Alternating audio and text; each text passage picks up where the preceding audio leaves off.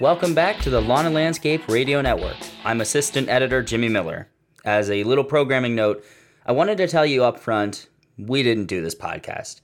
This interview with Josh Ferguson is done by Snow Magazine's Mike Zawacki, another editor here at GIU Media. Lawn and Landscape is a sister publication of Snow Magazine, so occasionally we share. Anyway, if you like what you hear, head on over to snowmagazineonline.com. Okay, on to the show.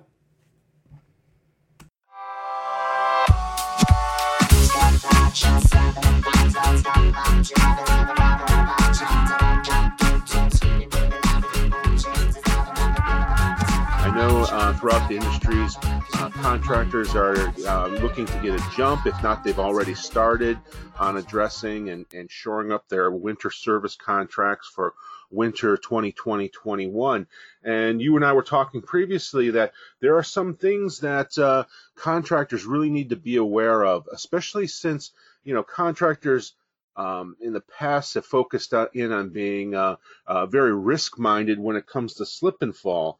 But you're suggesting too that with the warning, at least, if not in some cases, predictions of a second COVID surge taking place maybe in the fall or throughout the winter, that this is also something contractors need to keep in mind as they shore up their contracts for this winter. Thank you so much for having me back. I appreciate the time and opportunity.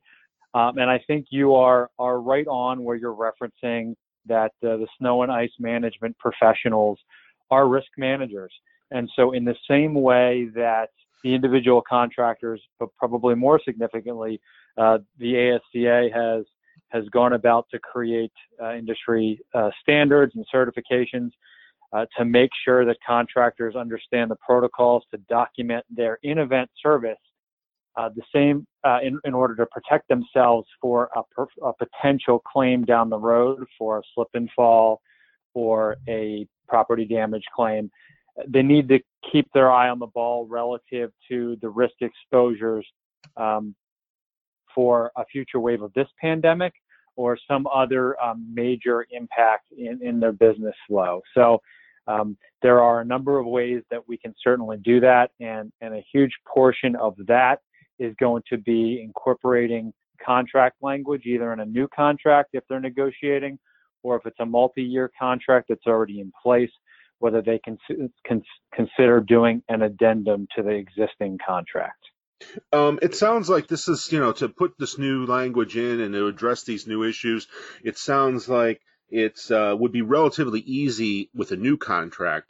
Is it difficult if you're already in the middle of a multi-year contract to go back to the client and say, hey, we need to put some new language in to protect me? And how do you suggest going about that? Yeah, from a tactical standpoint, I think there are benefits to both sides to have some revised or additional language to protect the parties as a result of a pandemic. So it is likely going to be a bit of a give and take, just like negotiating anything else that is in an existing contract. You obviously want it to benefit you the most as the contractor, but if you have to give a little bit to get some additional protection on your side, that's something that you may have to do. And whether it's an addendum to the contract or it's a new contract language, this is certainly not an exclusive list, but I think some of the things we're really talking about here are considerations on the pricing terms, the termination clauses, and the force majeure or act of God sections are the ones that immediately jump out at me that could really impact what a contractor can and can't do, both in terms of the actual work and then getting paid for their services or paid for the contract terms. Are the sections that you really want to be keeping an eye out for right now. Mm-hmm. Can you elaborate a little more on what you're thinking of, or the issues that, or the language that they want to be keeping in mind with regard to pricing terms and termination and force majeure? Sure, absolutely. We'll work from sort of the order you and I both just put it in for no particular reason, but in terms of pricing terms, there's a couple different aspects to that. One aspect is the strong consideration for contractors on the seasonal contracts. And obviously, if for some reason there is an additional wave of this pandemic that then shuts down businesses, or again a future issue that could impact businesses like this, a seasonal contract may protect a contractor if the property owner or property manager no longer needs the service. Obviously, the per event or per push contract isn't going to allow you to continue to accumulate a monthly income from that property. But if you pre-arrange for a seasonal contract with payments monthly, that may provide an income stream or income source. Mm-hmm. And then relative to actually how that is paid, you want to make sure that's locked in regardless of whether there is an act of God such as this, and that's going to roll into some of the force majeure language. And we'll talk about some other ways the force majeure can impact you in a minute. Okay. Relative to the termination clauses, which we sort of had a second in the line, that's a two-way street, obviously, and that's something that maybe both parties are going to be interested in. So you can see from a contractor perspective that they want to continue to service the property if the property is open or not. You want to protect yourself with contract language in there that's talking about the fact that as long as the events are triggered, you will continue to service it regardless of whether the businesses are at full capacity, limited capacity, anything like that, to protect in these scenarios. But you also, as a contractor, want to carve out a scenario where both in the termination clauses, but also in the force majeure language, if you are unable to complete the services as a result of the pandemic or any act of God, that you're not going to be held in breach if there's particular violation terms that may hurt you. Mm-hmm. Because we can imagine a scenario where contractors are down men, mm-hmm. Down laborers as a result of a pandemic that looks like what we already had, or God forbid, even worse.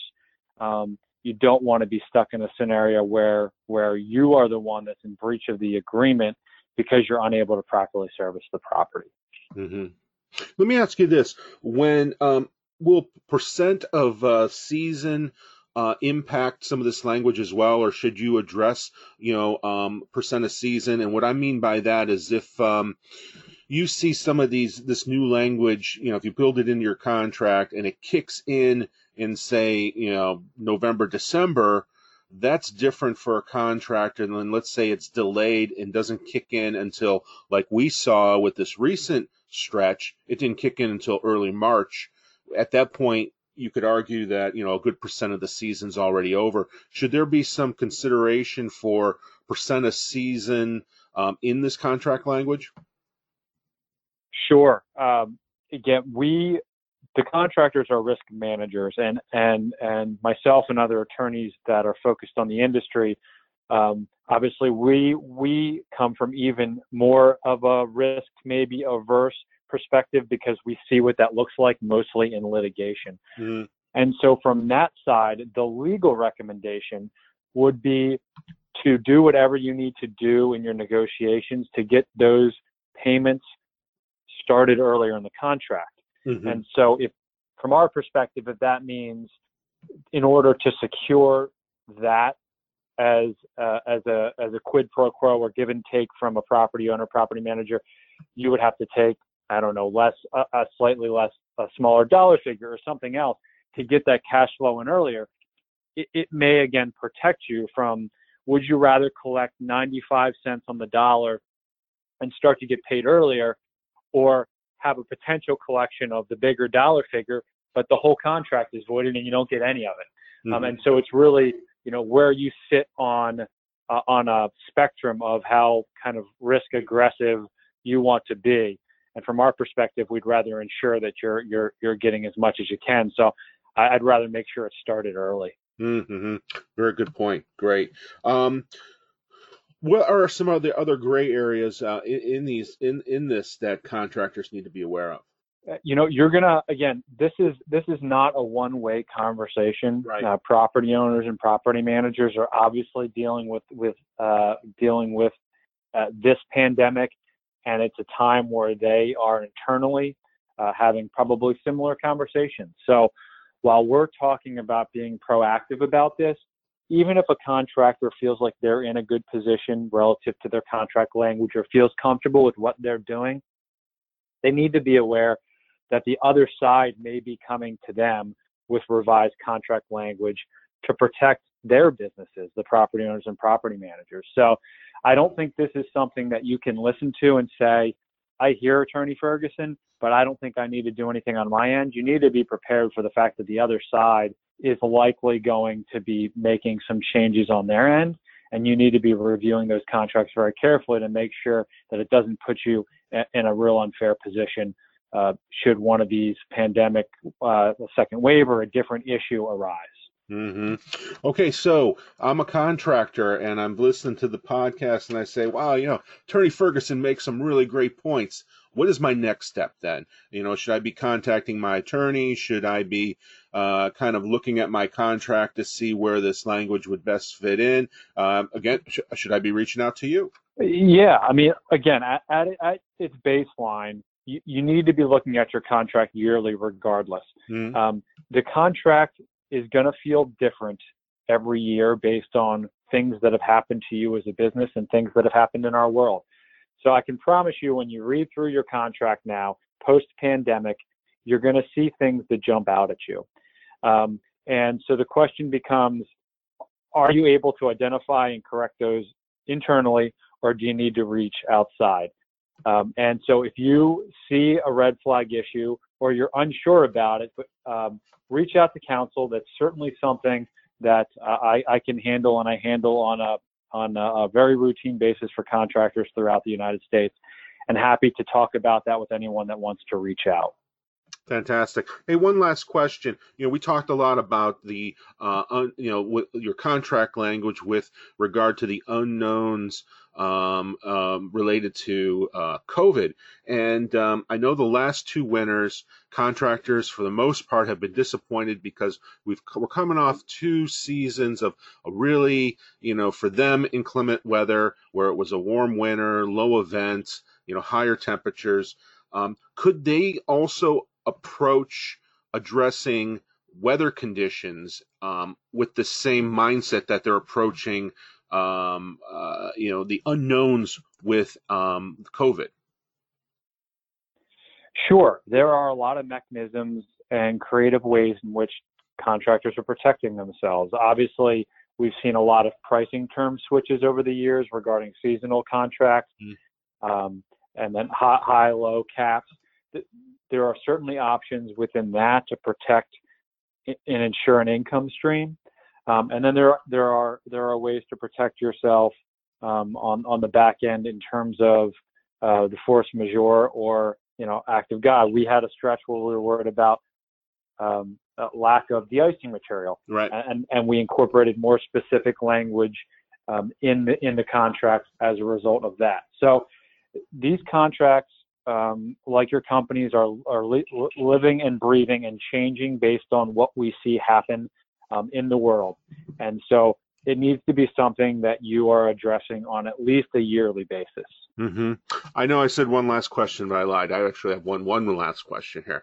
How about if you go to approach this, either you're approaching your clients or your clients are approaching you about, re-looking at the contracts before the start of winter, and you begin this discussion, and actually the property owner or manager hands you, maybe even for the first time, a version of the snow contract they want to use.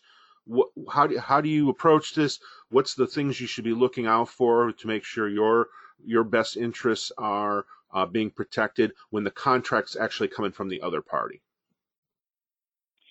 Sure. Obviously, we like to be signing contracts that are on what we call our paper, mm-hmm. your contract that has your favorable language. But being handed a contract from the other side doesn't end the conversation. That's where you should be negotiating all those terms. Mm-hmm. Some of the things we specifically talked about today for sure, but one of the typical highlights that we hit are the scope of work language to make sure that's fair and clearly defined, mm-hmm. and the defense and indemnity language, and make sure that's fair and clearly defined. So you should be negotiating in there.